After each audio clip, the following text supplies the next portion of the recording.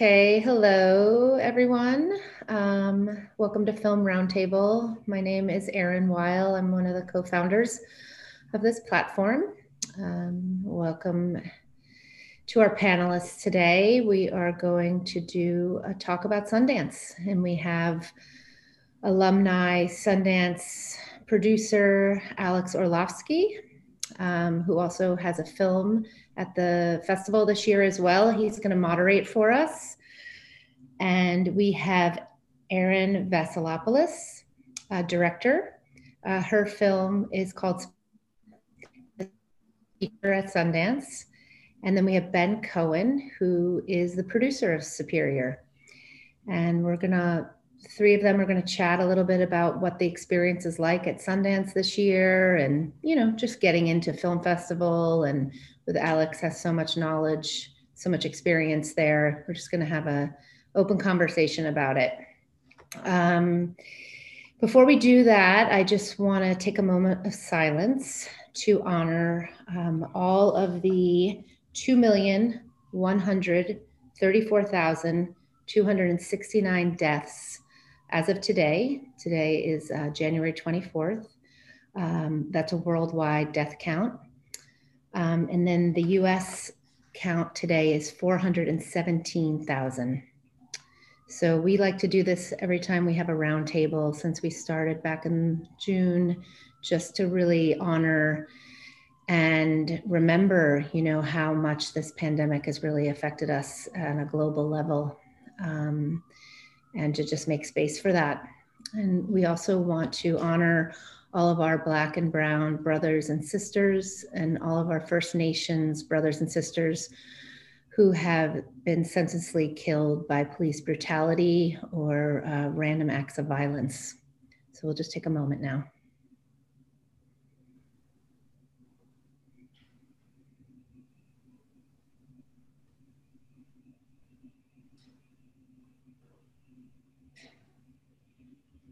Okay, thank you so much.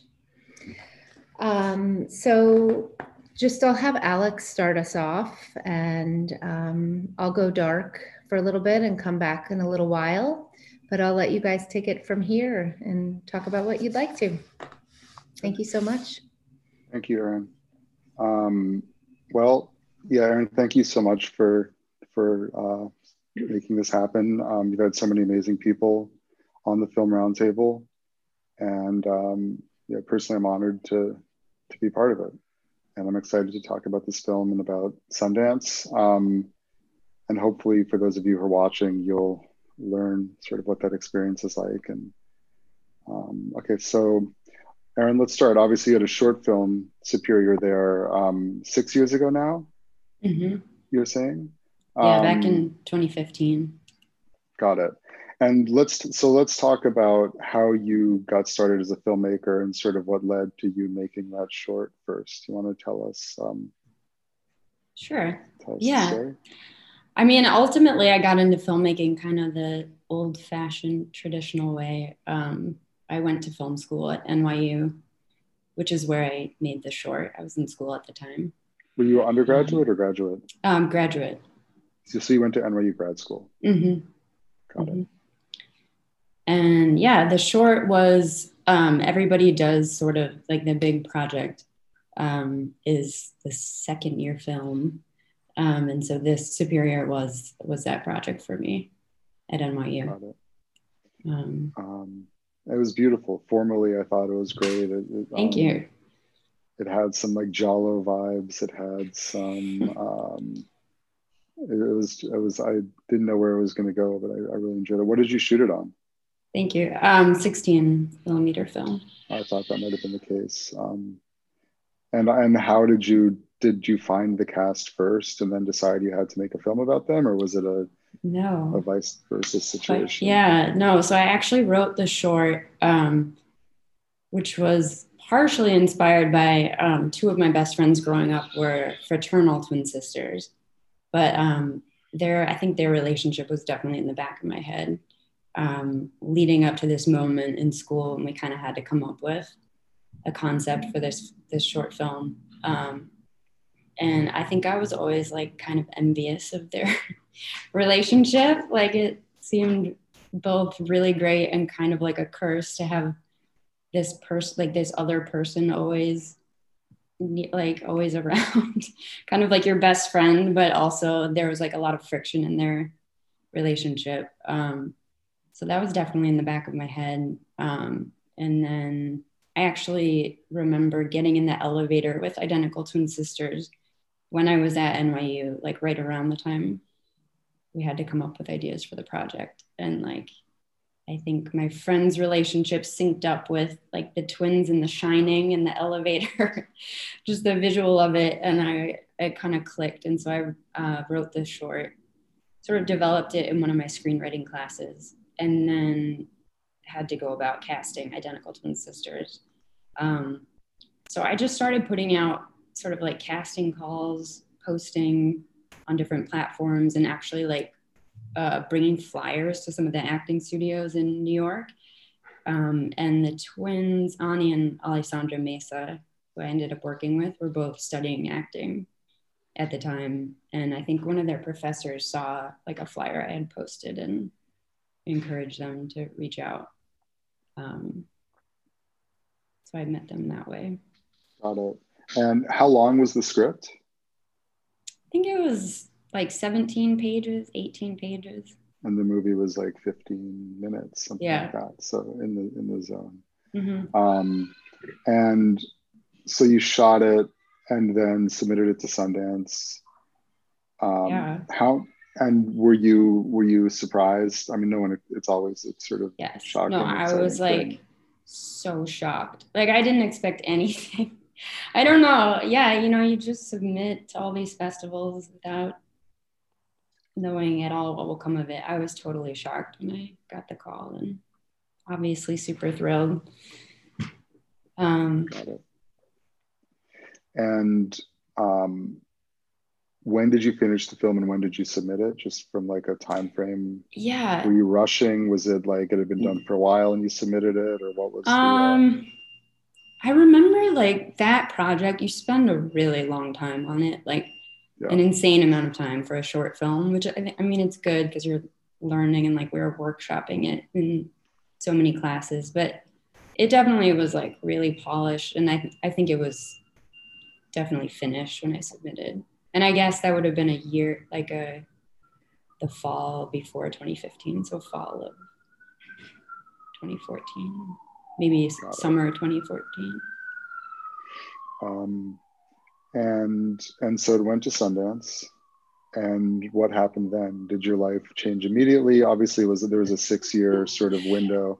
There's always such crazy journeys between like shorts and features. So I think because of where I was at, I was like still in the middle of film school and didn't have a ton of experience yet, and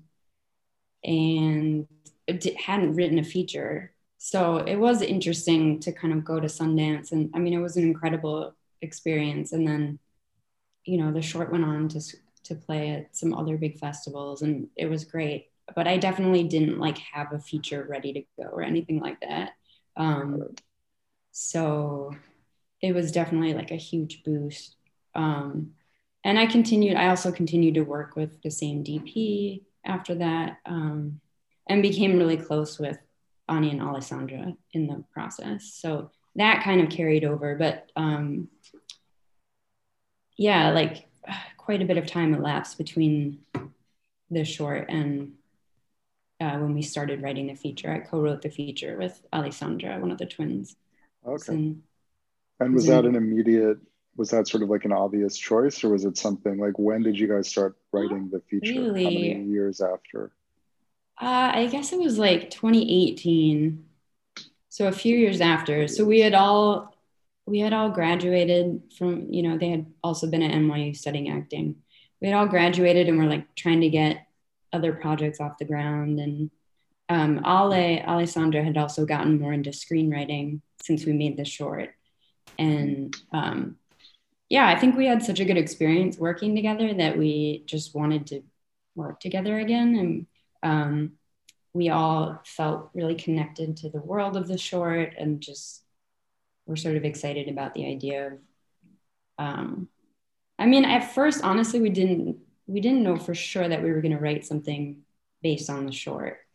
But Ali and I got together and pretty quickly got excited about the idea of creating like a jump in time where the story picks up with the same twin sisters 6 years later. Got it. And Ben, when did you get into the film industry? What was your sort of entry point? I always knew that I wanted to do it, but I didn't go to film school actually. I was thinking about it, but I went to Brown University, but I did one semester in London through NYU. And I met some filmmakers there that when I went back to Brown for my senior year, we all shot a like $7,500 feature together. They came up to Brown and we used my younger brother's dorm room as the main location. And my younger brother actually still lives with me now, in this apartment that I'm in right now. But so we made that feature. I think we had these crazy expectations that it would like get into Sundance or something like that and be crazy successful, but that was misguided in retrospect. And then so I moved to the city after that, and I started to try to like figure out how to get involved in the business. And actually I took a job for a bit interning for your company at the time, Alex. Yeah, no, I remember. And was that your first industry thing, or had you done other stuff before that? Not that was like an industry thing, but yeah, I think that actually was. I had made that feature just figuring it out. I produced it. My friends James Benson and Bernardo Brito directed it, and then I took I worked just kind of random jobs in the city for a year, and then I took that job interning for you. But then 2 short films that I had also made for really cheap independently got into Sundance later that year. So that's with those same guys who you still work with. Yeah, Bernardo directed one of the shorts called Yearbook, and the other one was directed by another one of my friends, Efren Hernandez. It was called Master Muscles, and both of those shorts premiered at Sundance in 2014. So it was at that point that I kind of decided to break off and try to do it on my own, figure out the producing thing. Got it. And when did the two of you connect? So I participated in the Sundance Labs with a different project that is supposed to go into production this year, pending like what happens with the pandemic and things like that. And that project was delayed for a variety of reasons. And so another alumni of the labs had introduced me to Erin and said that we should get coffee and meet. And so we met, and she told me about Superior, and I think I was maybe the first person that she had sent that first producer she had sent that script to, because it had been recently completed. And I just read it and I really responded to it like right away. So I wanted to figure out a way to get the project made, and I had this kind of like window as well to make it. So I felt this strong urgency to help Erin figure out a way to get it done, and that's when we kind of teamed up and started the process of making it. Very cool. And Erin, so what have you been doing just like in the time from the short to the feature? Were you working in the industry in other positions? Were you sort of like, what's your kind of path been over the past few years as you've been figuring this film out? I mostly for 2 more years, I was focused on school and got to make a couple other short films. I had also been writing another feature sort of at the time that Ali and I teamed up. And for work, I was mostly after school teaching a bit for a nonprofit in Brooklyn that places teaching artists in sort of like underserved schools around Brooklyn. Very cool. And I was also sort of shooting and editing some promotional stuff for them, and some other odd jobs, like piecing together freelance work and teaching. But no, I hadn't really I worked on set a lot in school. That's a big part of the way NYU functions. But outside of that, I didn't really I was sort of focused on writing and developing I was lucky enough to get to focus on writing and developing my own work. Got it. And yeah, I'll never forget when we shot Half Nelson, which was actually a similar story because they made their short 4 or 5 years before, and then it was a very long journey. I believe that Anna was working as a receptionist at a doctor's office, and her last day of work was like right before we formally started prep. And Ryan was working as a PA for Entertainment Weekly for like a red carpet camera crew. And when we were at the Gotham Awards, that red carpet camera crew was actually covering him on the red carpet. You know, a year and a half later or whatever. But it's like it's always very challenging and tricky to get that first feature made and kind of find ways to make ends meet. I have like 10 shorts on my IMDb from when, that period when I was just like, all right, like I'll produce shorts to do whatever. So I know it's always sort of a crazy journey. And so you had the script. So when was the script sort of ready? Like when did you guys meet for the first time? It was like spring of 2019. Oh, wow. So this wasn't a crazy long journey from you having the script to the movie getting made. No, it was, no, it happened really quickly. And I was like in disbelief, honestly. And I think the script wasn't completely done when we met Ben, because then Ben sort of helped continue to develop it and we finished the script. And when did you shoot it? Late 2019. Okay. Like I think November, December. Right. Oh, that's exactly when we shot our film as well, pretty much. So, okay. So we sat down in, I think, May of 2019, and our first day of shooting was maybe November 4th, I think. Is that right? Mm-hmm. Yeah. So, oh, wow. It was a pretty fast turnaround. That's amazing. And obviously the twins were the main cast. So you had them. Yeah. Did you have sort of like all the elements in place and we're just looking for a producer who sort of saw it and was ready to go? Or were there other roles that you had to fill to kind of justify the financing, or what was like, and Ben, maybe you can talk about sort of how you put the film together a little bit as well. Yeah. We can't talk about how much it cost. It cost $7 million because you have to sell it. So we're not allowed to talk about budgets. That's as much as I would like to. We have to, we must wildly inflate the number.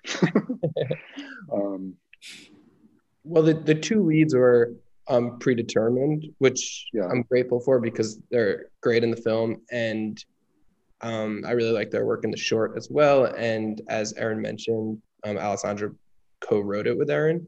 So a lot of times when trying to figure out the financing and the kind of, lower budget indie type projects, you want to find that lead and then kind of build out the project from there. But that wasn't going to be the way we were going to go about it this time because the leads were already figured out. And I think that actually allowed for the process to go faster because we didn't take that extended period to find an attachment.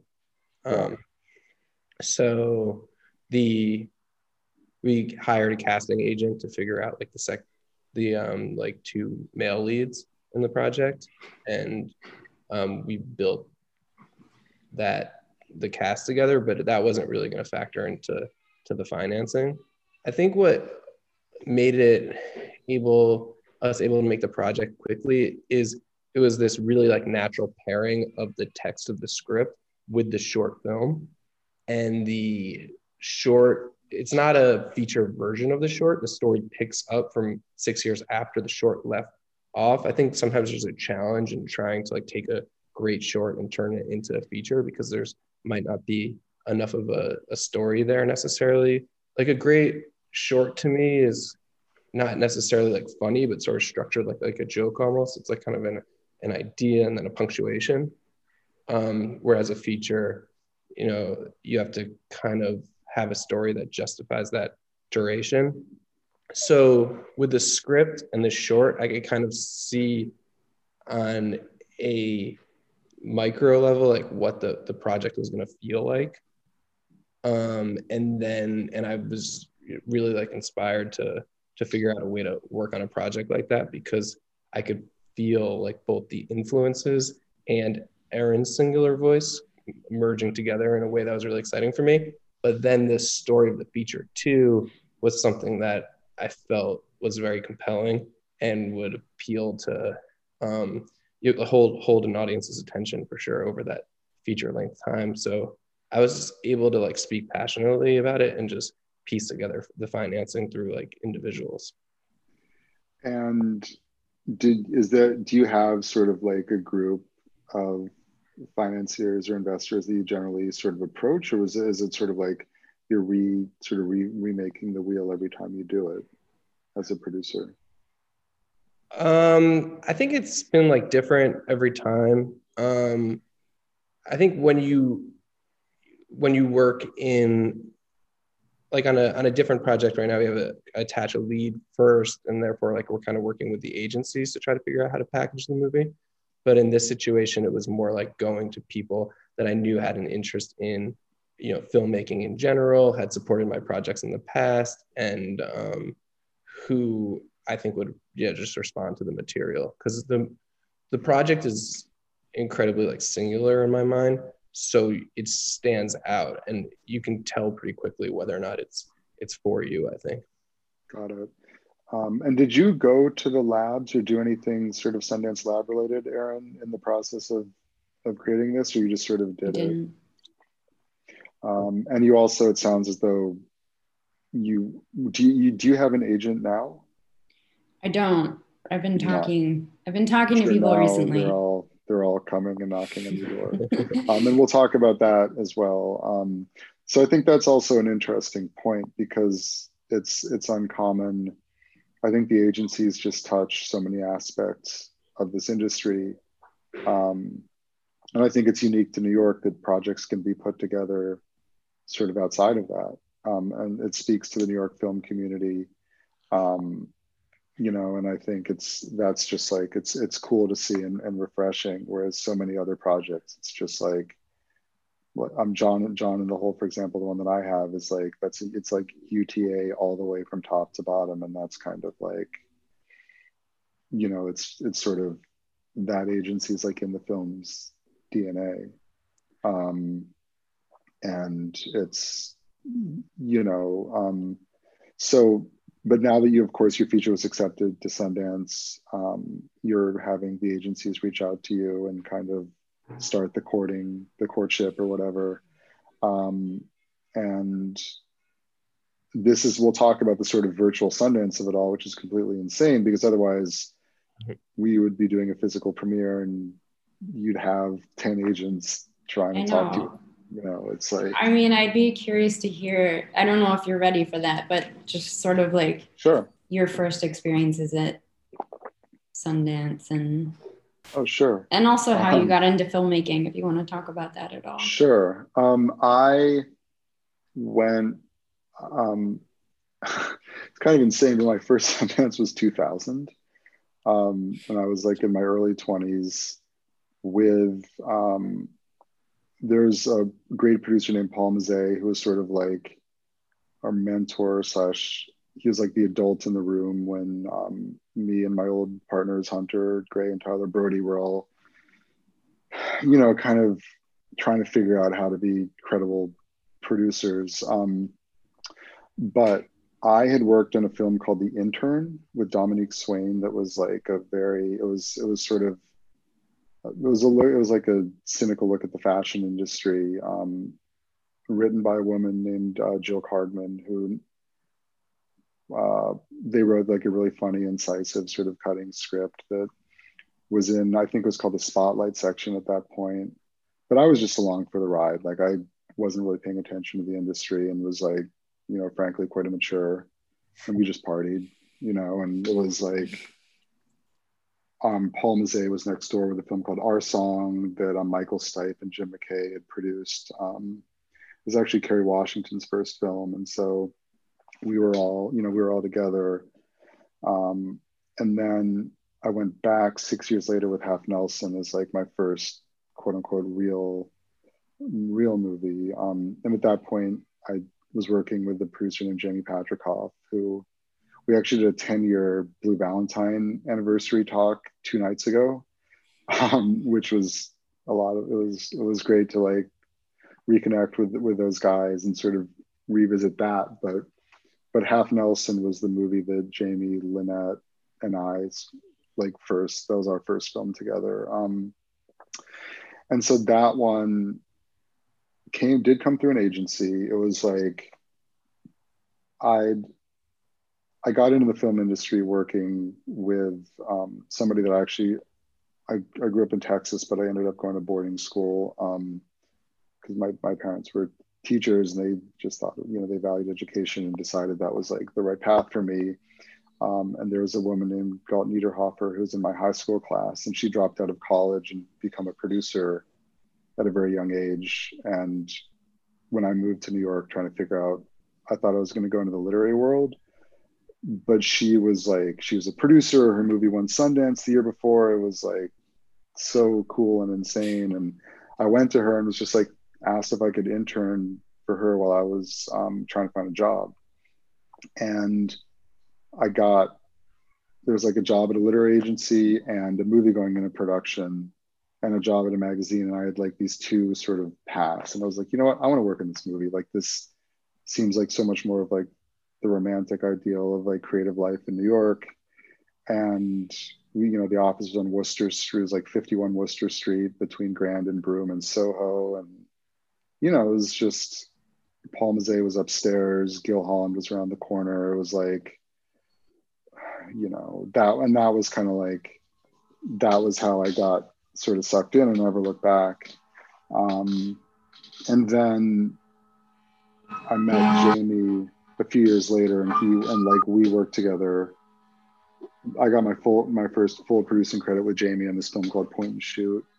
And then Half Nelson was our second film. And to bring this full circle, we were like, oh, I think like we'd like to have a film that would go to Sundance. So let's look at Sundance Lab projects. And there's an agent named Craig Castell, who's like sort of an iconic figure in like the Sundance kind of world. He gave us Half Nelson. And at the time, Chris O'Donnell was actually attached to it, who was also a William Morris client. And collectively, like, we were like, okay, we'll commit to doing this. And then it turned out that Ryan Gosling wanted to do something that had like social, had some sort of social significance, or like, had something to say. And then he connected with the directors, and that's where it kind of like became very tangible and real. That was actually a horrible Sundance experience. The film premiered. We got like a couple offers, but it was very sort of like lukewarm. And then our agents were like, look, guys, just wait. Like, I think you're going to win some awards at the awards ceremony. So let's just not do anything till the awards ceremony. And then that'll like give us the momentum to kind of like get this figured out. And then we didn't win anything.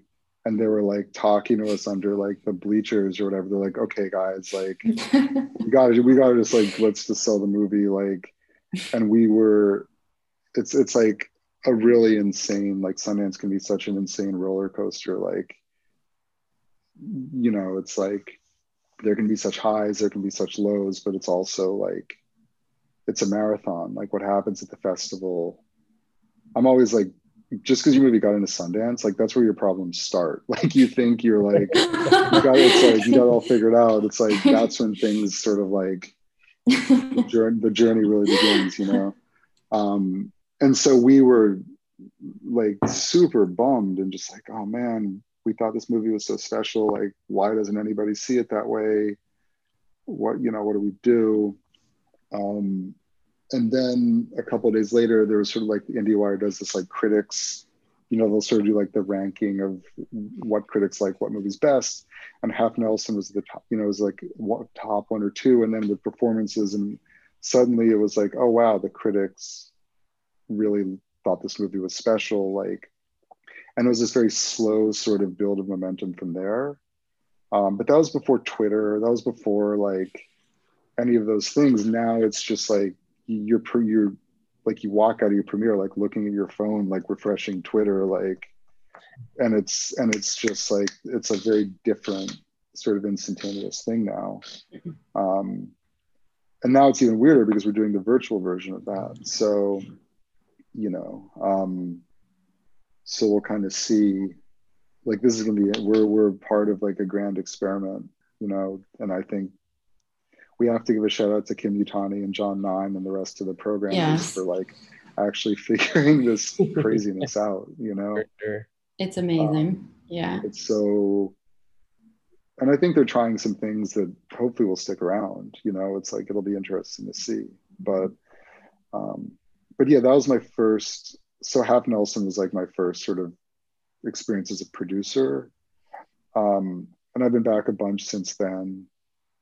And I've had sort of like every possible version of Sundance you could imagine, from like incredible to like quite, you know, quite hard. But it's like, but we love making movies, so we keep doing it. When did you find out that your movie got into Sundance? It was like maybe 2 weeks before Thanksgiving or 1 week before Thanksgiving. Yes. Yeah. Mm-hmm. And when did you submit it? We submitted in early October or late September, maybe. Got it. It was kind of late. Yeah, like October. Yeah. And how, sorry, go ahead. In a way, because, you know, everything shut down, being able to focus on the edit of Superior was a nice outlet, and that process, we had some time to dedicate to it and really find the story again. But then when it came time to finishing, you know, you're battling, you know, different things that come up with the pandemic that that slowed the process down a little bit. So it was kind of this slower editing phase, and then kind of a scramble to get the film ready to submit. And then again, once we found out, like a scramble to finish the film. Yeah. I'm sure for everybody it's like that, but it was crazy. 100%. I mean, it's like, yeah, it's like you're gonna, no matter how much time you have, you're gonna like somehow manage to just like jam it all to the end. Yeah. Crazy. I think Erin, though, luckily is someone who immediately likes to tackle a problem when it emerges, or I'm like super type A. So we get ahead of things, which is but did you have had you worked with the editor before? Who was the a little bit. She's actually she was my first editing professor at NYU. So I had her at NYU, and we were like kind of friends that way. And she had kind of helped me out with a little music video once. But she kind of always said, like, if you make a feature, like, I want to edit it. And I didn't really like believe her. But then, yeah, I met with some editors, and then ultimately I had kind of made a really loose rough cut once we got the footage back. And we were sharing that with editors. And I was honestly feeling like a little like uncertain about it all, just because like when you do that first long cut, it's like, what is this? Like, it's a really weird feeling. And it's honestly, I felt, I wasn't at my most confident. And then I had this meeting with Jen, our editor, and she's just like, oh, like I see this movie and like I really want to do this. And she was just like so positive, and it was a real boost, and just just convinced me it was a great fit. And did you do the first assembly? We had an assistant editor who was kind of like working on scenes while we were shooting, but then I took over once we were done shooting and did like a really rough assembly / rough cut. And how long was your first assembly? It was really long, right? Yeah, I was maybe 2.5 hours actually. Yeah. And how long is the finished film? Like an hour and 39 minutes. Yeah. But I think with the assembly, we wanted to see everything that we had, and And Yeah, of course. yeah. Yeah. What percentage of the movie did you cut? Any scenes you were like shocked that you cut, or sort of were like super devastating to you that you had to get rid of them? I mean, not devastating. I actually really I co-edited with Jen, with our editor, and and she helped me really treat the editing process as like its own phase of rewriting, and like tear myself away from the script a little bit.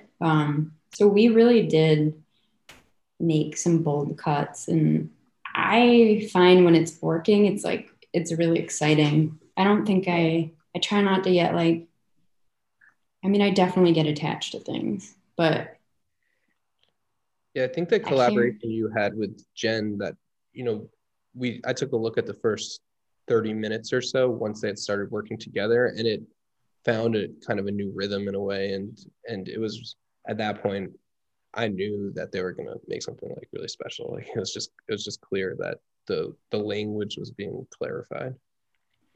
Yeah, I think because of the way the script sort of progresses, there was only so much rearranging we could do.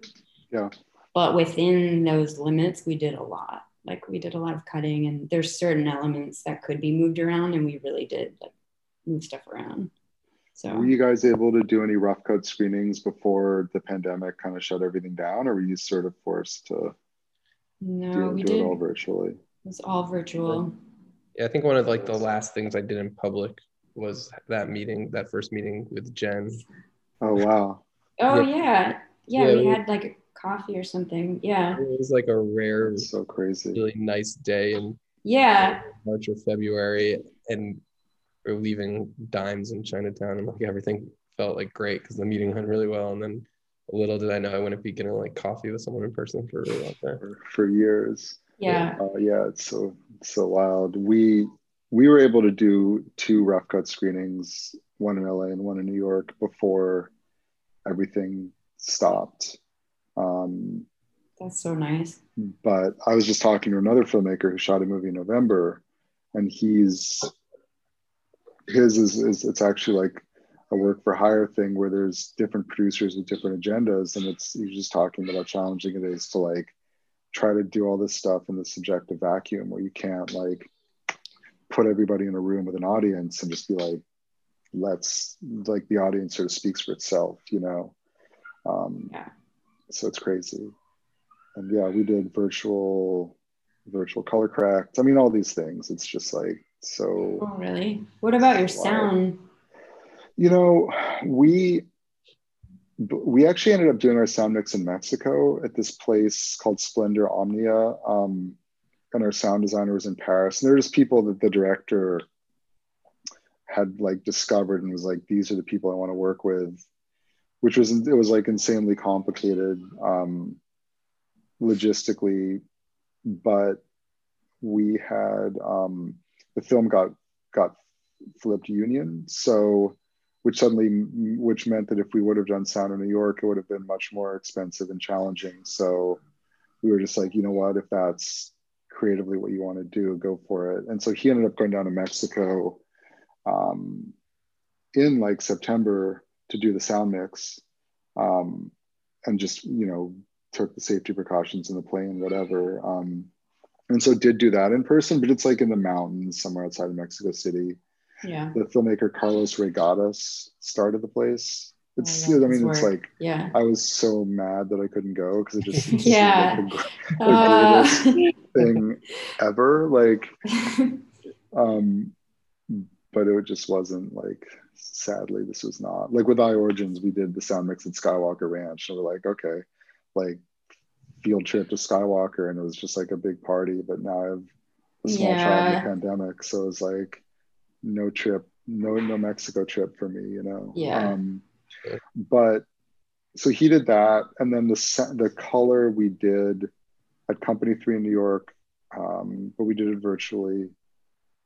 And it was, and the cinematographer was in Europe, so that was quite challenging, and took a lot more time than it would have otherwise. But yeah, Company 3 was very gracious and just kind of like gave us the wiggle room to sort of get it right. We were definitely doing that until the very, very, very last minute. Yeah. So what did you shoot on? We also shot on 16. Oh, you did? So amazing. Yeah. So you sort of honored the... Yeah, I was so grateful to our producers, actually. Like really so early cool. on, they were like supportive of that because they had seen the short. Oh, that's incredible. Just sort of knew that. Yeah. And we were working with DP as the short, so. Okay, cool. Well, that's great. I love when those sort of relationships carry on. And I thought the music in the short was excellent also, like the cues. Are you going to try to sort of bring that same vibe back, or what's... Yeah, the feature is the short was sort of like, it wasn't specific to any time. I mean, it feels dated, I think, and it has kind of like an anytime feel. Or did you feel that it was 80s? The feature is definitely set in the 80s. So the music is a little more specific to it's 80s music mostly. Okay, got it. Yeah, that was actually what I liked so much about the music in the short, was that it was like Dirty Beaches is so specific and retro but modern, and just adding that to like the Super 16 photography and everything else. I think you created like a very singular, like it felt like a very singular voice, which I appreciated. So but yeah, it could have been, it's like in its own parallel, it's like Lynchian universe or whatever, you know. I think the feature also feels that way. Cool. And there's a lot of music, and that was actually, that was one of the aspects that kind of took the longest, finishing just figuring out the music.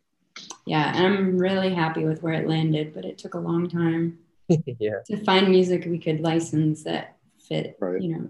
That got it. Just because it was expensive and complicated, or mostly expensive, but then I got super lucky and sort of got turned on to this like trove of 80s music by this guy in Brooklyn who runs some labels and had been sort of like slowly buying the rights to music to reissue a bunch of music specifically from the early 80s. So that was like really lucky. Once he shared, he was your savior and kind of like had this treasure trove. I think so. To me, yes.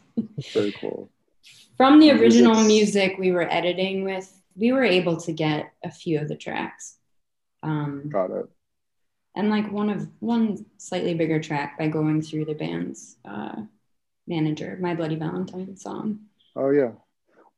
There wasn't was there a My Bloody Valentine cue in the original, in the short? I don't think so. No. I can't remember. No. It's a very painful time when you're producing, when the director starts to learn how expensive some of the music is, even music. It's hard. It's crazy. It's really hard. It's pretty. It's kind of unpredictable. Yeah. It's really. It can be super heartbreaking also when you are like, there's something that you fall in love with and you just like, it's just never going to be within reach, you know? Yeah. But it was honestly, it was a good lesson in that I'm actually happier with where the music landed, because it's like more obscure. It's like music that I really like, that a lot of it I discovered in this process. And I think it is even more specific than what I had been editing with. Very cool. Yeah, it worked out really well this time, but it could have been really bad. It's scary for a moment and then worked out. Especially if you're under a time crunch and you just have to like find music. It could be really hard, really bad. I mean, it's like normally Sundance feels so permanent, where it's like that's your version of the movie, the end, but this just feels so kind of like ephemeral. And I think we can talk about all that stuff, but it's like, we're making a quick time for Sundance. Like you could open up the movie the next day and like change whatever, but don't say that. But it's good if you're feeling confident. I mean, I don't think we're going to change our movie either, but there are other times where it's like, it can be a much more kind of like contentious or just sort of like hard process where you're showing something and there's not like a universal kind of agreement about whether it's the right version. Okay, so you got into Sundance. When did CAA come knocking on your door? Because they're selling the movie, which you told me briefly, but like we should talk about that sort of aspect of the process. So how did that come about? We were meeting with a variety of sales teams, and I think just the meeting with them went really well. They like really understood the voice of the project, and I could tell that the things that they were drawn to were the same things that we prize in the work. So and Aaron can speak maybe on this as well, but it just you could just tell that the feeling was best with them, and after we were kind of buzzing with excitement, so it felt like an easy choice. Yeah, and they had come, I think, yeah, they had reached out to me leading up to the announcement. I think all the agencies find out. A little birdie whispered in their ear that which I didn't know. It was funny. We kept trying to break the news to people, and they were like, yeah. But Alex, I don't know if how you did it in the past, but in a previous feature that I had at the festival, we took the Blu-ray around. We went on a trip to LA and took the Blu-ray to the different agencies, and they screened it for 2 hours, and then we have a meeting right after, and then some of the sales agencies in New York, we did the same thing, and then we kind of chose after that, but we obviously couldn't do that this year, so it was all links to the project and phone calls after. A lot more links. I used to be so anti sending links to anyone, and now it's just become very sort of common practice.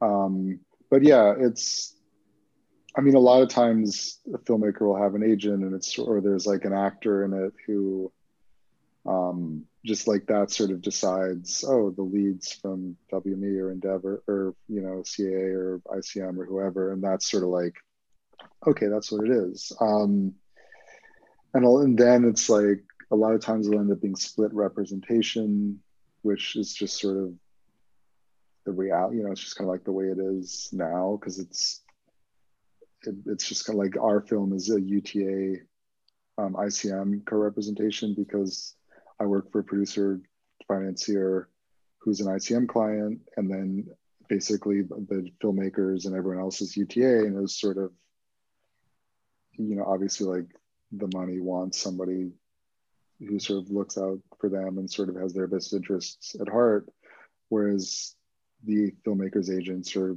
going to want what's best for the filmmakers. So it's like there's always kind of like a narrative behind how those things happen, but it's it's like back in 2000 there was like, I was on a bus with someone who's like, hi, I work at Sloss Special Projects, like Cinetic didn't even exist, and the agencies weren't even remotely in the film sales game. Like they were a little bit, but like it's from where that sort of started, because then like Micah Green, who was John Sloss's right-hand man, went to CAA and sort of like started the CAA kind of advisory, like independent film thing in earnest. And obviously like now all the agencies have that in a very robust way, but like, so you met with, so they basically all reached out to you once the film was announced, or sort of right before, kind of like courting you and kind of like having those conversations. I guess we should say we participate in IFP as well. So IFP in New York. So through IFP, you did the No Borders or whatever the IFP market was? We did, they have like a finishing lab. So it was like a 3-part lab. Yeah, I forgot to mention that. That was really helpful. Also, kind of what you were talking about before with like the New York filmmaking community making a movie, IFP, and then also the moment when we were talking to the various sales teams was a change, because the movie was like made sort of fiercely independent. Like when we were in upstate New York shooting it, like I don't think anybody in the industry like knew we were up there. And then it was kind of like with the Sundance announcement and then those meetings, it was kind of like slowly kind of informing people about the project, and kind of that was kind of a fun moment, because it was so close to us for so long. Yeah, it's like incredible when it's so rare that something's like truly out of nowhere in this day and age, or even that it just sort of like gets built outside of the agency and sort of like casting and packaging world. So I do think that that's very cool and commendable. And so you signed with CAA to sell the movie, and so now you're sort of dealing with the talent agent side of it, Aaron, or the lit agent, I should say, side of it, right? You mean taking meetings and things? Yeah, or like having people sort of reach out to you. Yeah. I've had some calls with different agents and managers. Zooms, I guess, right? Zooms or calls. And Zooms, yeah. And yeah, to go back to what you were asking before, it's like, and then sort of what one of the fundamental differences is, like it's been a minute since I've done a film at Sundance where it's sort of like a clean slate, sort of like the director wasn't represented, or, it wasn't kind of like on the radar. But God, I guess like Another Earth, that was like a true like lightning bolt out of nowhere situation where no one knew, like Britt Marling was just like, no one knew who she was. No one knew who Mike was. And then Zal had a movie there as well, Sound of My Voice. And so it was like this crazy, it became like this whole crazy thing, but the programmers very strategically like put Another Earth in Eccles on Tuesday at the very end of like all the competition movies. And like normally that's a big thing, is you like, when is your slot? Like, what's the strategic best place to do this? What are you up against? Like, are we going to be able to get people there? Because so much of it is like that magical kind of like moment in the theater. And so at Another Earth, like, I know, which is obviously just like, it's super frustrating, but I know that there's like our movies will all be seen in theaters again sooner rather than later. But like, it just made me think about the fact that like, I think I'm one of the only people who's seen it in a theater, like just when we were color grading. Oh, totally. It's crazy. No one else. And that was only at the very end of the process, Yeah. And I was like, this is amazing. Like, I was so happy because I was crazy. Like, I've only seen the movie on a laptop. I was editing on the laptop with a external monitor, but. And all the buyers are going to see it on a laptop. And it is very, very different. It's just nuts. It's super. But the only positive thing is it's a level playing field, and it's not. They did Toronto this way. They've done like everything is this, so it's not. It's it's sort of like everyone's accustomed to it, which is the only sort of like positive thing you can say. But no, I think as far as like, so with Another Earth, like people freaked out over that movie. And then like Mike went from being sort of like this completely anonymous person to someone with like, where it's just like, all the agencies like jumped on him. And he ended up signing with Craig Castell. This is like 2011. Wait. Yeah, I think it was. So that was like Craig as an agent, and you're going to sort of like make these decisions about like who's the right person for you to sign with, like what's the appropriate, because it's sort of like an important relationship. Like Craig's done this amazing job of taking all these independent filmmakers and guiding them into like massive studio jobs where somehow it doesn't seem like a sellout or inappropriate or whatever, which is like incredible. But back then he was like, he hadn't done any of that, so he was sort of like this up and coming guy. And now it's like Ryan Coogler, Cary Fukunaga, Ryan and Anna, like, the huge directors. So he's not sort of like all in the indie film sort of Sundance world the way that he once was.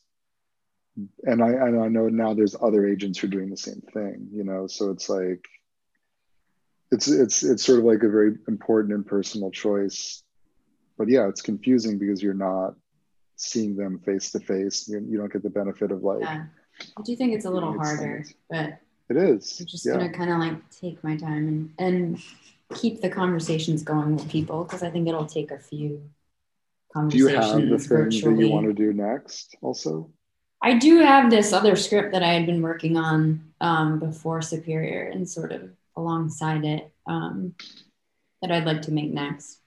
But yeah, it's not like ready to go, but that's kind of what I plan to pivot to after this. Yeah. Because that's the other thing. It's like knowing what the next thing is and who's sort of like best positioned to help you with that. Because it's like CAA's has an incredibly deep bench of talent and sort of all these other things, and they're actually becoming insanely filmmaker friendly. Like, I think it's remarkable how kind of like attuned to sort of the independent film thing they are right now. Right. Like, it's surprising and interesting to me, but like, UTA is like amazing for filmmakers. Like, ICM's got like, there's like really amazing sort of indie lit, sort of lit filmmaker agents there are just like, will bust their ass for you. Like, WME's has sort of like all these other kind of like ancillary things they can bring to the table, but a lot of it is just like, who is that person that you want to kind of like trust your career with, and do they want the same thing as you? Because I've also like worked with filmmakers who like had like incredible like auteur success, and then they're just like, they just want to keep being auteurs, and their agents are like, no, like, do these studio movies, like, I can get you this job. And it's like, that's just not everyone's like cut out for that, and it's like, so but then it's like, if you want writing gigs, if you want to do like for hire stuff, if you want to start directing TV, it's like, those are the other kind of things that you'll like, that you can sort of like, everyone's gonna have their own pitch. And it's just, or is like an even smaller agency the right place for you? It's it's interesting, but yeah, I'm missing that's where kind of like the physical sort of like it feels like that's where it stings, and you were asking like before, you're like, this must be a crazy week, like, how do you feel getting ready for Sundance? If you could compare the lead up to, I mean, it's quite different, obviously. It's insane. Like, I'm actually, it's almost like confusing to me, because it's like, first of all, you have to travel like 30 people to Sundance. So there's just like the logistical, because it's like your two leads, obviously like the twins are going to go. And then there's cinematography, it's like your crew, who you want them to come. And then there's like, are there other actors who like maybe are just central to the film, but like want to come anyway, and you don't want to hurt their feelings by not having them come. And then it's like the financiers all want to come, and suddenly it's like, holy cow, I've got 40 people that I'm responsible for, all of whom are gonna like, or like any one of them who can get like offended if they feel like slighted or ignored, because like they all believe that they had like some singular contribution to the film. And it's like, if you don't get them the right tickets, or like care enough about where they're staying, or like make sure that they're included in like the party list or whatever, it's just like, and I've like gotten in big fights with like financiers because they like gave all the tickets away, and I'm just like, what are you guys doing? Like, you can't give our finite number of tickets to the premiere to like these random people, when I have like all these guys who worked on the movie who I need to get them in. Like, it's just, none of that is an issue,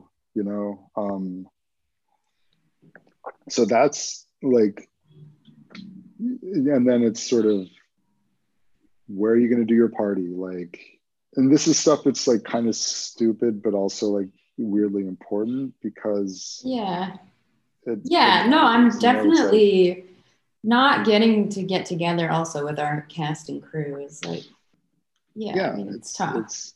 But and it's like, we've got obviously like these Zoom Q&As or whatever, like, and I think Sundance is working really hard to create the most kind of like special environment that they can, but there's all of this crazy ancillary like work and logistical challenges that normally you'd have to deal with that are just like don't even exist. Yeah. I know. Oh, go ahead, Ben. No, I was gonna say like I strangely like feel less anxiety or something when there's a lot of stuff to do and handle. Yeah. All of those logistics that you're talking about. I'm kind of in my mind. I'm like, the premiere's a week away. Like, why aren't I taking care of that stuff? Yeah. It's strange. Yeah. It's really, it feels odd. It's really weird. But it is a strange kind of balance of emotions, because I think when we set out to make the film, with Aaron having had the short at the festival, and I had been through the labs and had a number of projects at the festival, this was our dream goal while making it to premiere at Sundance. So it's incredibly exciting, and like we're very appreciative of the programmers for including us. So there's this insanely excited feeling, but then there's also this kind of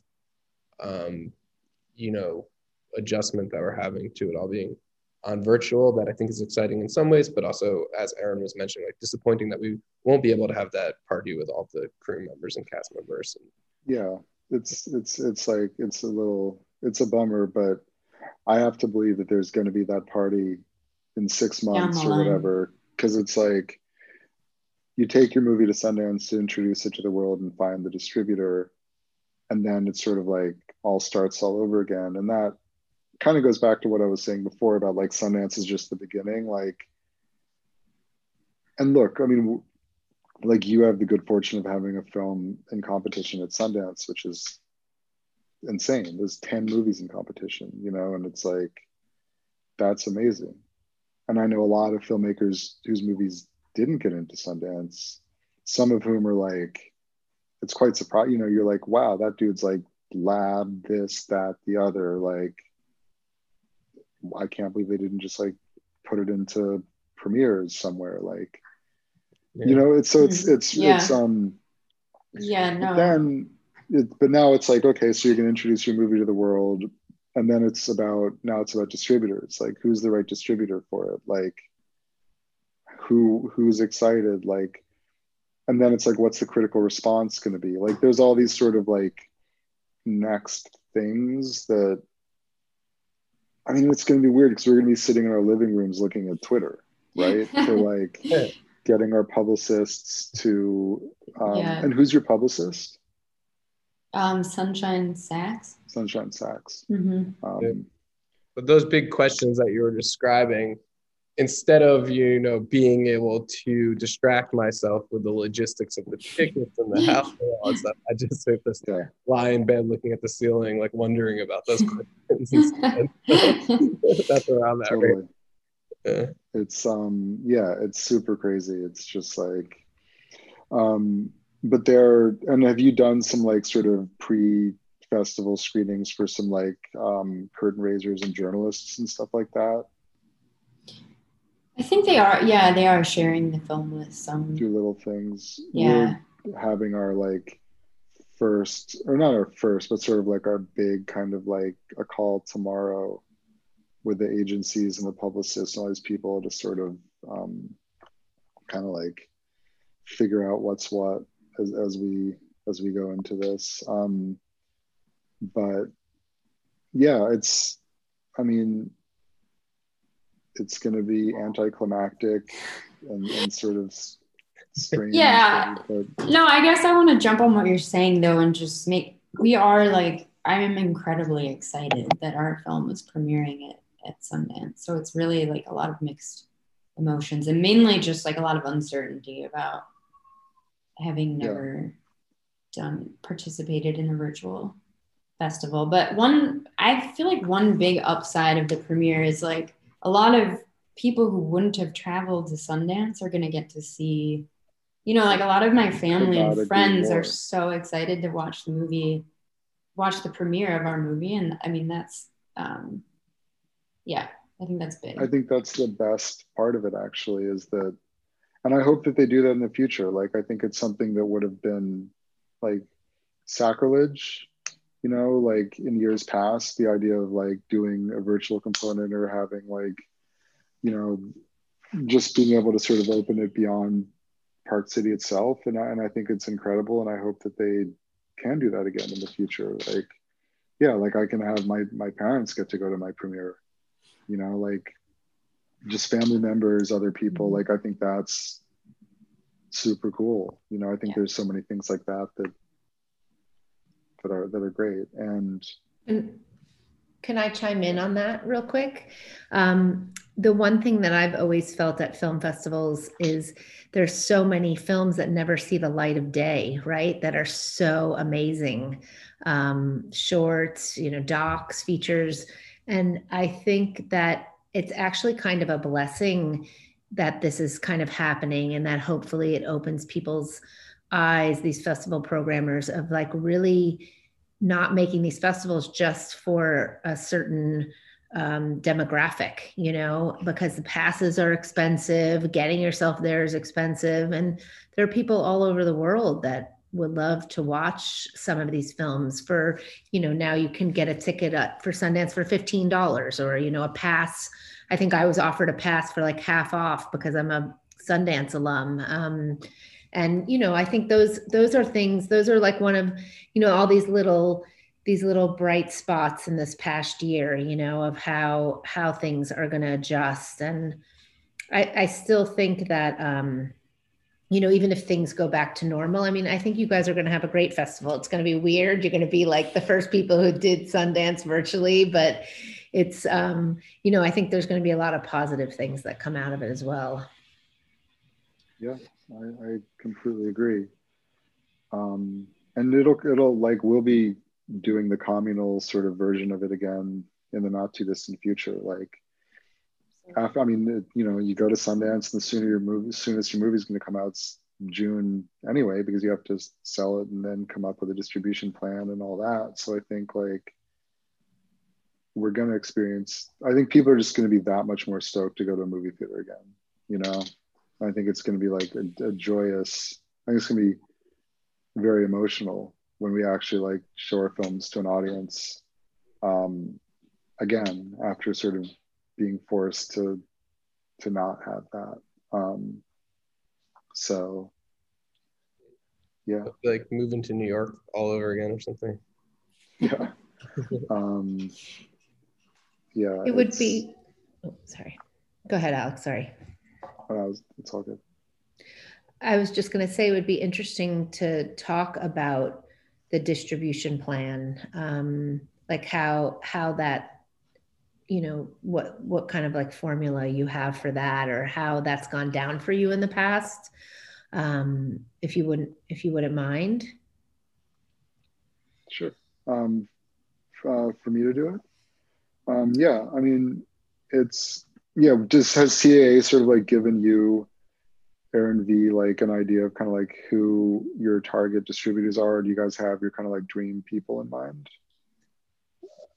I think I think because of the year and the timing, it's feels a little more uncertain, and that we're kind of playing things more by ear a little bit.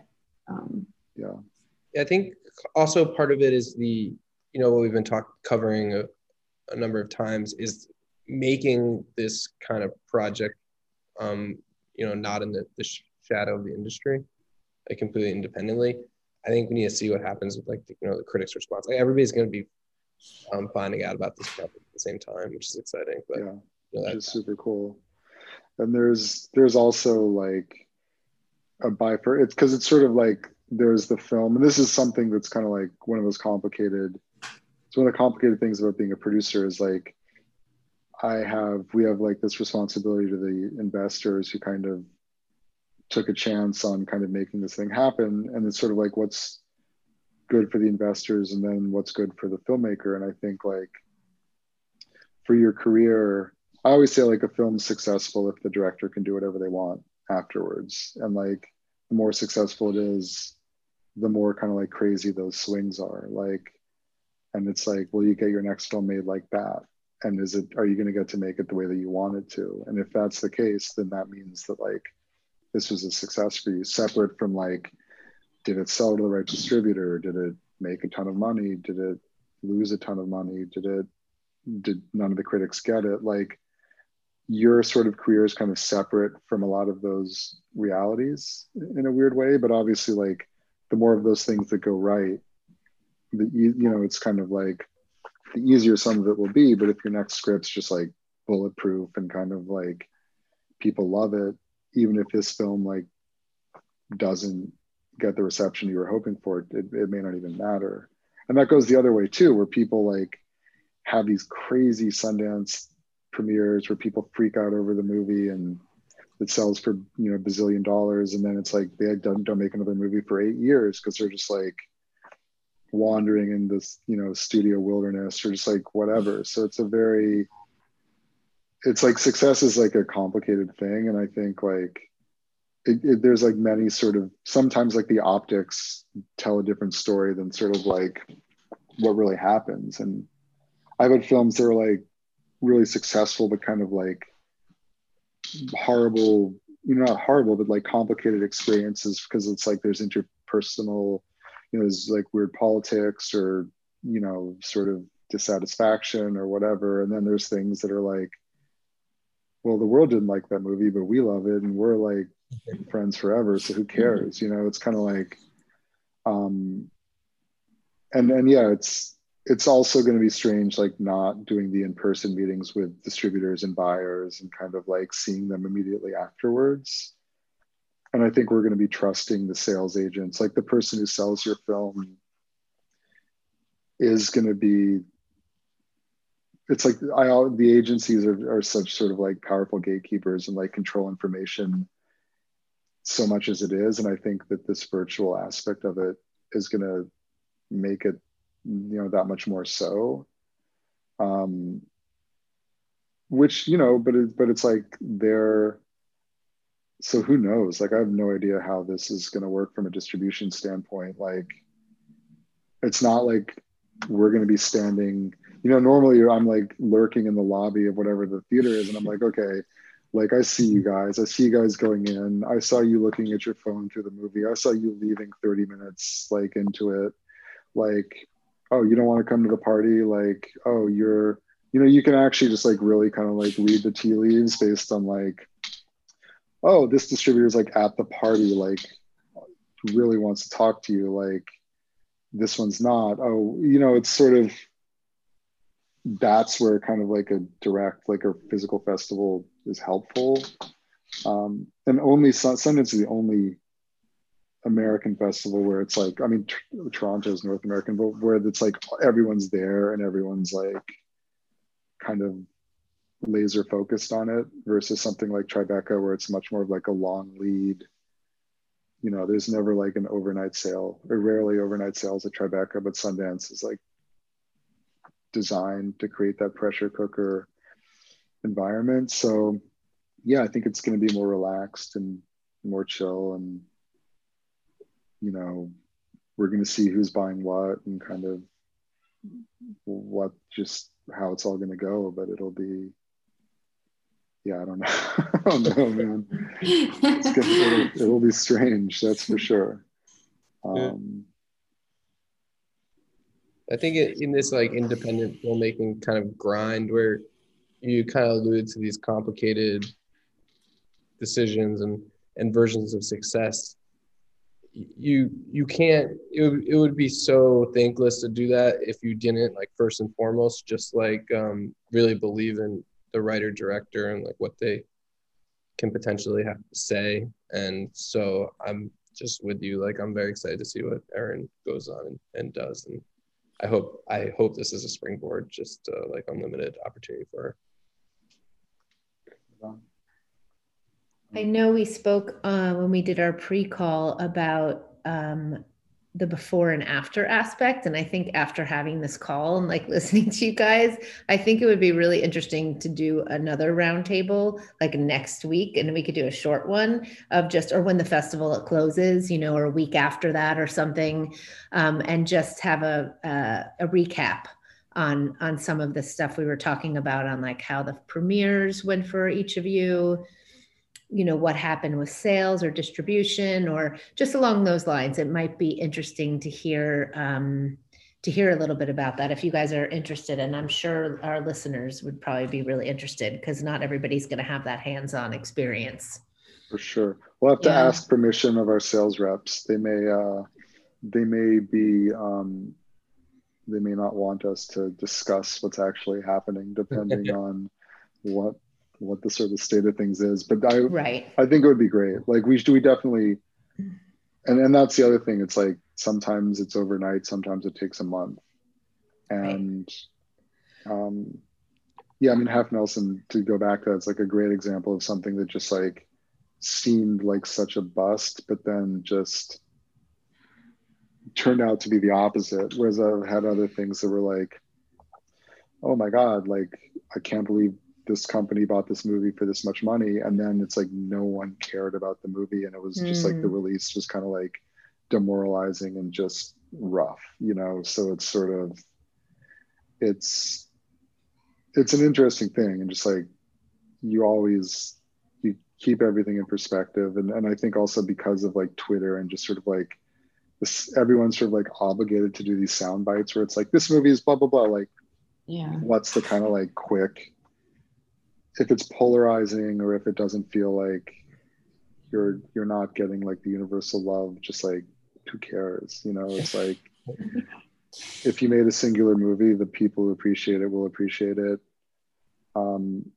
And I also think like agencies and all those people, like as much as it's, you want to knock them or sort of say that they're like these big, like monster, big machines, like they truly care about finding unique voices and supporting them. And I think the best agents, like after Never Rarely, Sometimes Always, like there's one sort of like very big CA agent who've always been like, so, it's like, I'm not intimidated by many people, but he's like, one of those guys is just like, towering figure. And he emailed, it's like, I've been wanting to sign that director forever. Like, she's so amazing. Congratulations. And it was like, wow, that guy like loves that filmmaker. Like, that's incredible, That's great. And I love her work. Yeah. Eliza's amazing. The new film, especially. Yeah. Yeah. It's also kind of calming to know that Half Nelson was a challenging. I know. Because that was one of the movies I saw and thought, man, like wouldn't it be amazing to play Sundance? Yeah. No, yeah, it's good to hear that. Thank you for sharing that. Alex, what year was that? 2006. Okay. Because I had Bug Crush at that festival. The same year. And I saw Bug Crush. I went to the shorts and was like, oh my God, that's the best short I've ever seen, which is a lot of people say. Yeah. Yes. Yeah. I remember I worked with Nicholas Refn. I used to work with him a bunch. And I remember he told me that he saw that film at a film festival in Montreal. He was like, oh my God, that was the best film ever. Yeah. But I was invited to that producers conference that they did that summer at Sundance. In the town or at the resort, and you guys were there, and you screened it for all of the producers that were there, and that's when I saw it. Do you remember that? I do not. You might have not been there. Maybe somebody, maybe one of your partners was there. It could have been one of the LA folks who did it, but yeah, no, Bug Crush. I mean, but that's the thing. It's like that's where it's like at Sundance, you wander into a short screening because it's like that's. What do you have time to kill? And then you see something like Bug Crush that's just so strong, and Carter's he's a great example because he did The Ruins. It's like after Bug Crush, he could do whatever he wanted. And it's like but he's back on a journey of like making personal work again. Right. Right. You did Jamie Marks is Dead, didn't you? I did. We did Jamie Marks is Dead together, which is sort of like his return to more to I think who he really is as a filmmaker. And now he's like, and that's like a perfect example of someone who like his DNA is his DNA and he's got such a singular voice. And it's like he's not going to be doing like Captain Marvel like Ryan and Anna did, but it's like, that's you know, everyone, it's like you're your own artist, and everyone, there's no right or wrong thing that you should be doing, you know.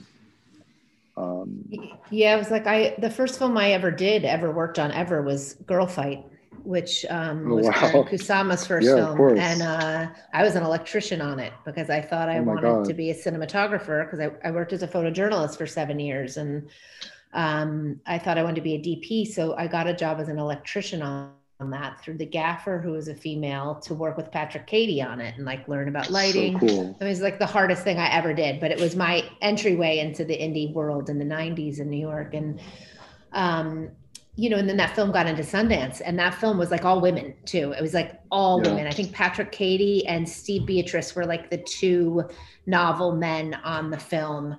And, you know, and John Sloss was one of the producers, but we got into Sundance. It was such a rave at Sundance, and, you know, really didn't do well in the box office. And, you know, it took Karin. I mean, I don't know, Karin's made what, 4 movies maybe Yeah, it took since her a long time. Girl It's Fight. a I mean, her second perfect film was example. that really big Aeon studio, Flux, right? yeah, which wasn't, you know, an easy film for her. And then she's done amazing movies. I mean, like Jennifer's Body is like a pretty incredible film, and you know, she's put them out, but it's taken her a long time. And I think after that experience with Aeon Flux, and I'm just say I haven't spoken to her in many years, but you know, for a while we all like kept in touch, and I know that you know, she wanted to get back to her roots. Like that one studio experience was a little bit like traumatic. Yeah. I So don't know how much I should say this, but I actually spoke with her agent recently. Yeah, she said the same thing about the experience, which I appreciate. About Karin? Is that and Joanne she Wiles? Specifically talked about that, going from a first feature that was, you know, relatively small, and then just like this huge jump, and that it was really tough for both of them. And then kind of she spoke about you really have to pick your battles, you know? Yeah. And it's tough. I remember Carter going through the ruins and how that was, he's like, I just got to decide what I want to fight for and, you know, let go of what else. It is tricky. Now it's like with Netflix and the streamers, it's a totally different landscape. And I think it's like, there's a lot more creative freedom, but it's but it's like, Joanne, like she's a great agent, you know, and it's like if you're her client, like she'll go to war, you know. I get that sense. Yeah. And it's like I've worked with her clients a bunch, and you know, my wife's always like, "Who's that person? Why are they yelling at you?" I was like, "No, she wasn't yelling at me. That was just like the way that they're like, that's just how like that's just the way it is with Joanne." But then but she's just like, she will tell you the truth, and she like cares deeply, and it's like, I mean, it's agents have very different personalities, and it's like you'll find the right one, you know. But I mean, like Ozza Jacobs, another person, is like a great example of someone who just had a long career where it's like very singular and very specific, and he's just like slowly, you know, French Exit is his biggest film and most accessible, but it's like, I did a movie called Mama's Man with him.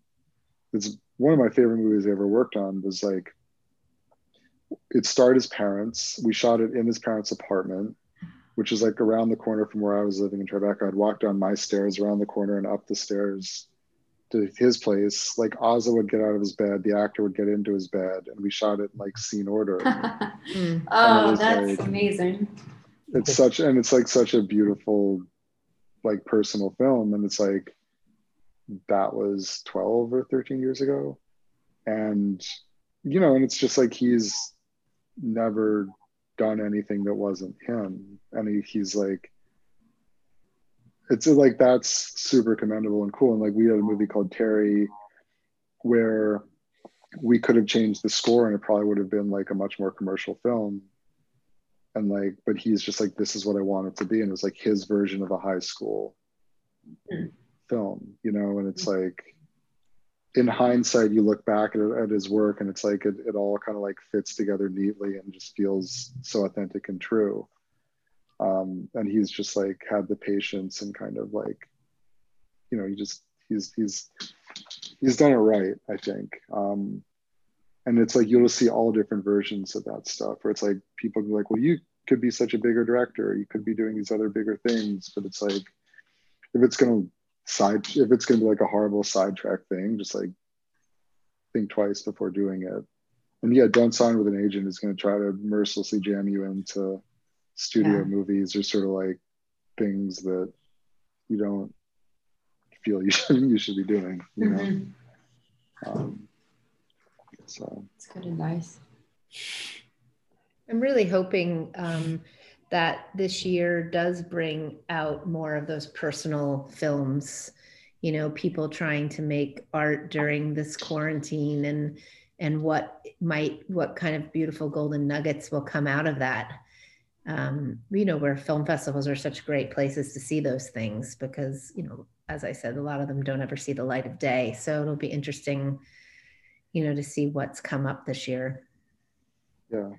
I'm just glad you started the Film Roundtable this year and had all these amazing talks, so that we can like still feel a sense of community and kind of, yes, you know, yeah, like, step into other people's perspectives and worlds. So thank you.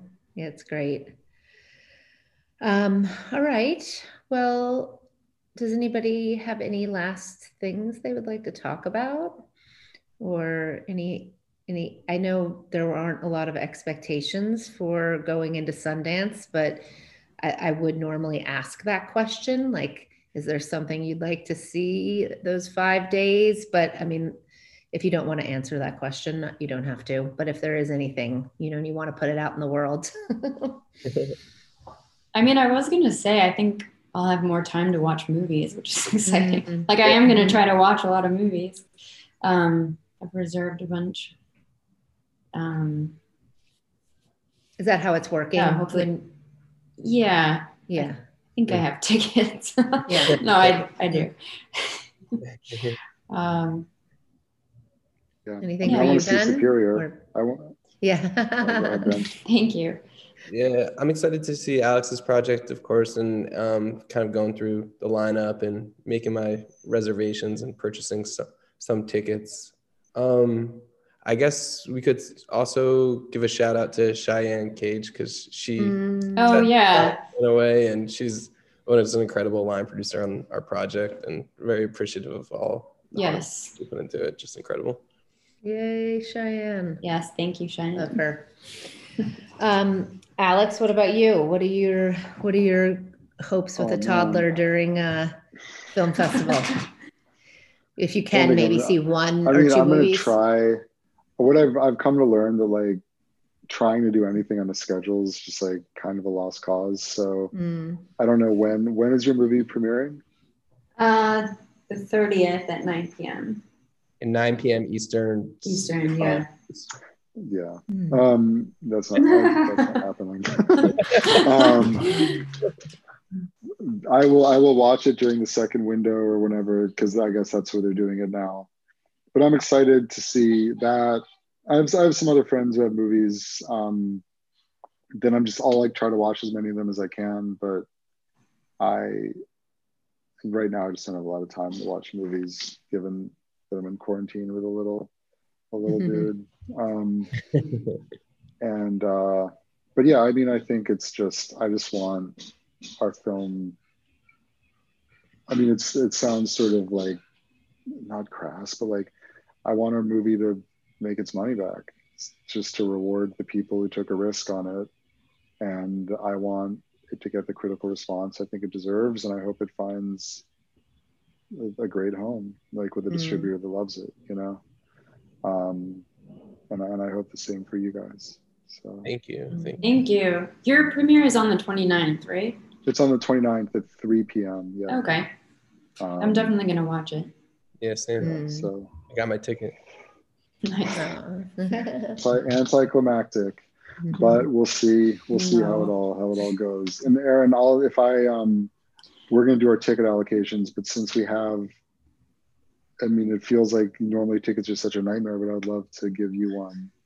Thank you. And watch it as well. Appreciate it. Oh, Thank you. I know we got you dual needed to say Aarons on W. I know I need to say Aaron W. That's I assumed that embarrassing. you had No, right? I have a pass. You've got I can your just pass or reserve. something, right? Yeah. You should be able to do whatever. You're the director, so I you have got it. freedom to, I got tickets. Yeah, I to would do love to stuff, see it. but, That would be great. That could be my Friday night. There you go. Or no, Friday afternoon, but that's Friday fine. afternoon. Yeah. But yeah, well, it would be a lot of fun. I think it would be really great to regroup. Yeah. Even if we're not allowed to say exactly what happened, we can count our new gray hairs together or something. Yeah, you could talk about other things. You could just talk about the experience in general, and that you're in conversation with people. You could put it that way. It can be very vague. But I just want to thank you all for taking this time to chat about this. It was a great conversation. There's so much to talk about. I feel like it could actually have gone on a lot longer. But I think that this is a good place to end. And yeah, we'll continue it. I'll circle back with you guys, after the festival's over and when things settle down a little bit. But thank you so much. And we're going to post this on Friday. So I'll just circle back with you guys on an email because there's a few things I'll need from you guys for that. All right, looking forward to it. Thank you so much. Yeah, so glad to have you guys. Thanks, Alex. Have a great weekend. I wish you the best this coming week and then the following. Yeah, thank you, Aaron Weil. Yeah. Thank you. Thanks for having us. Thanks, Alex.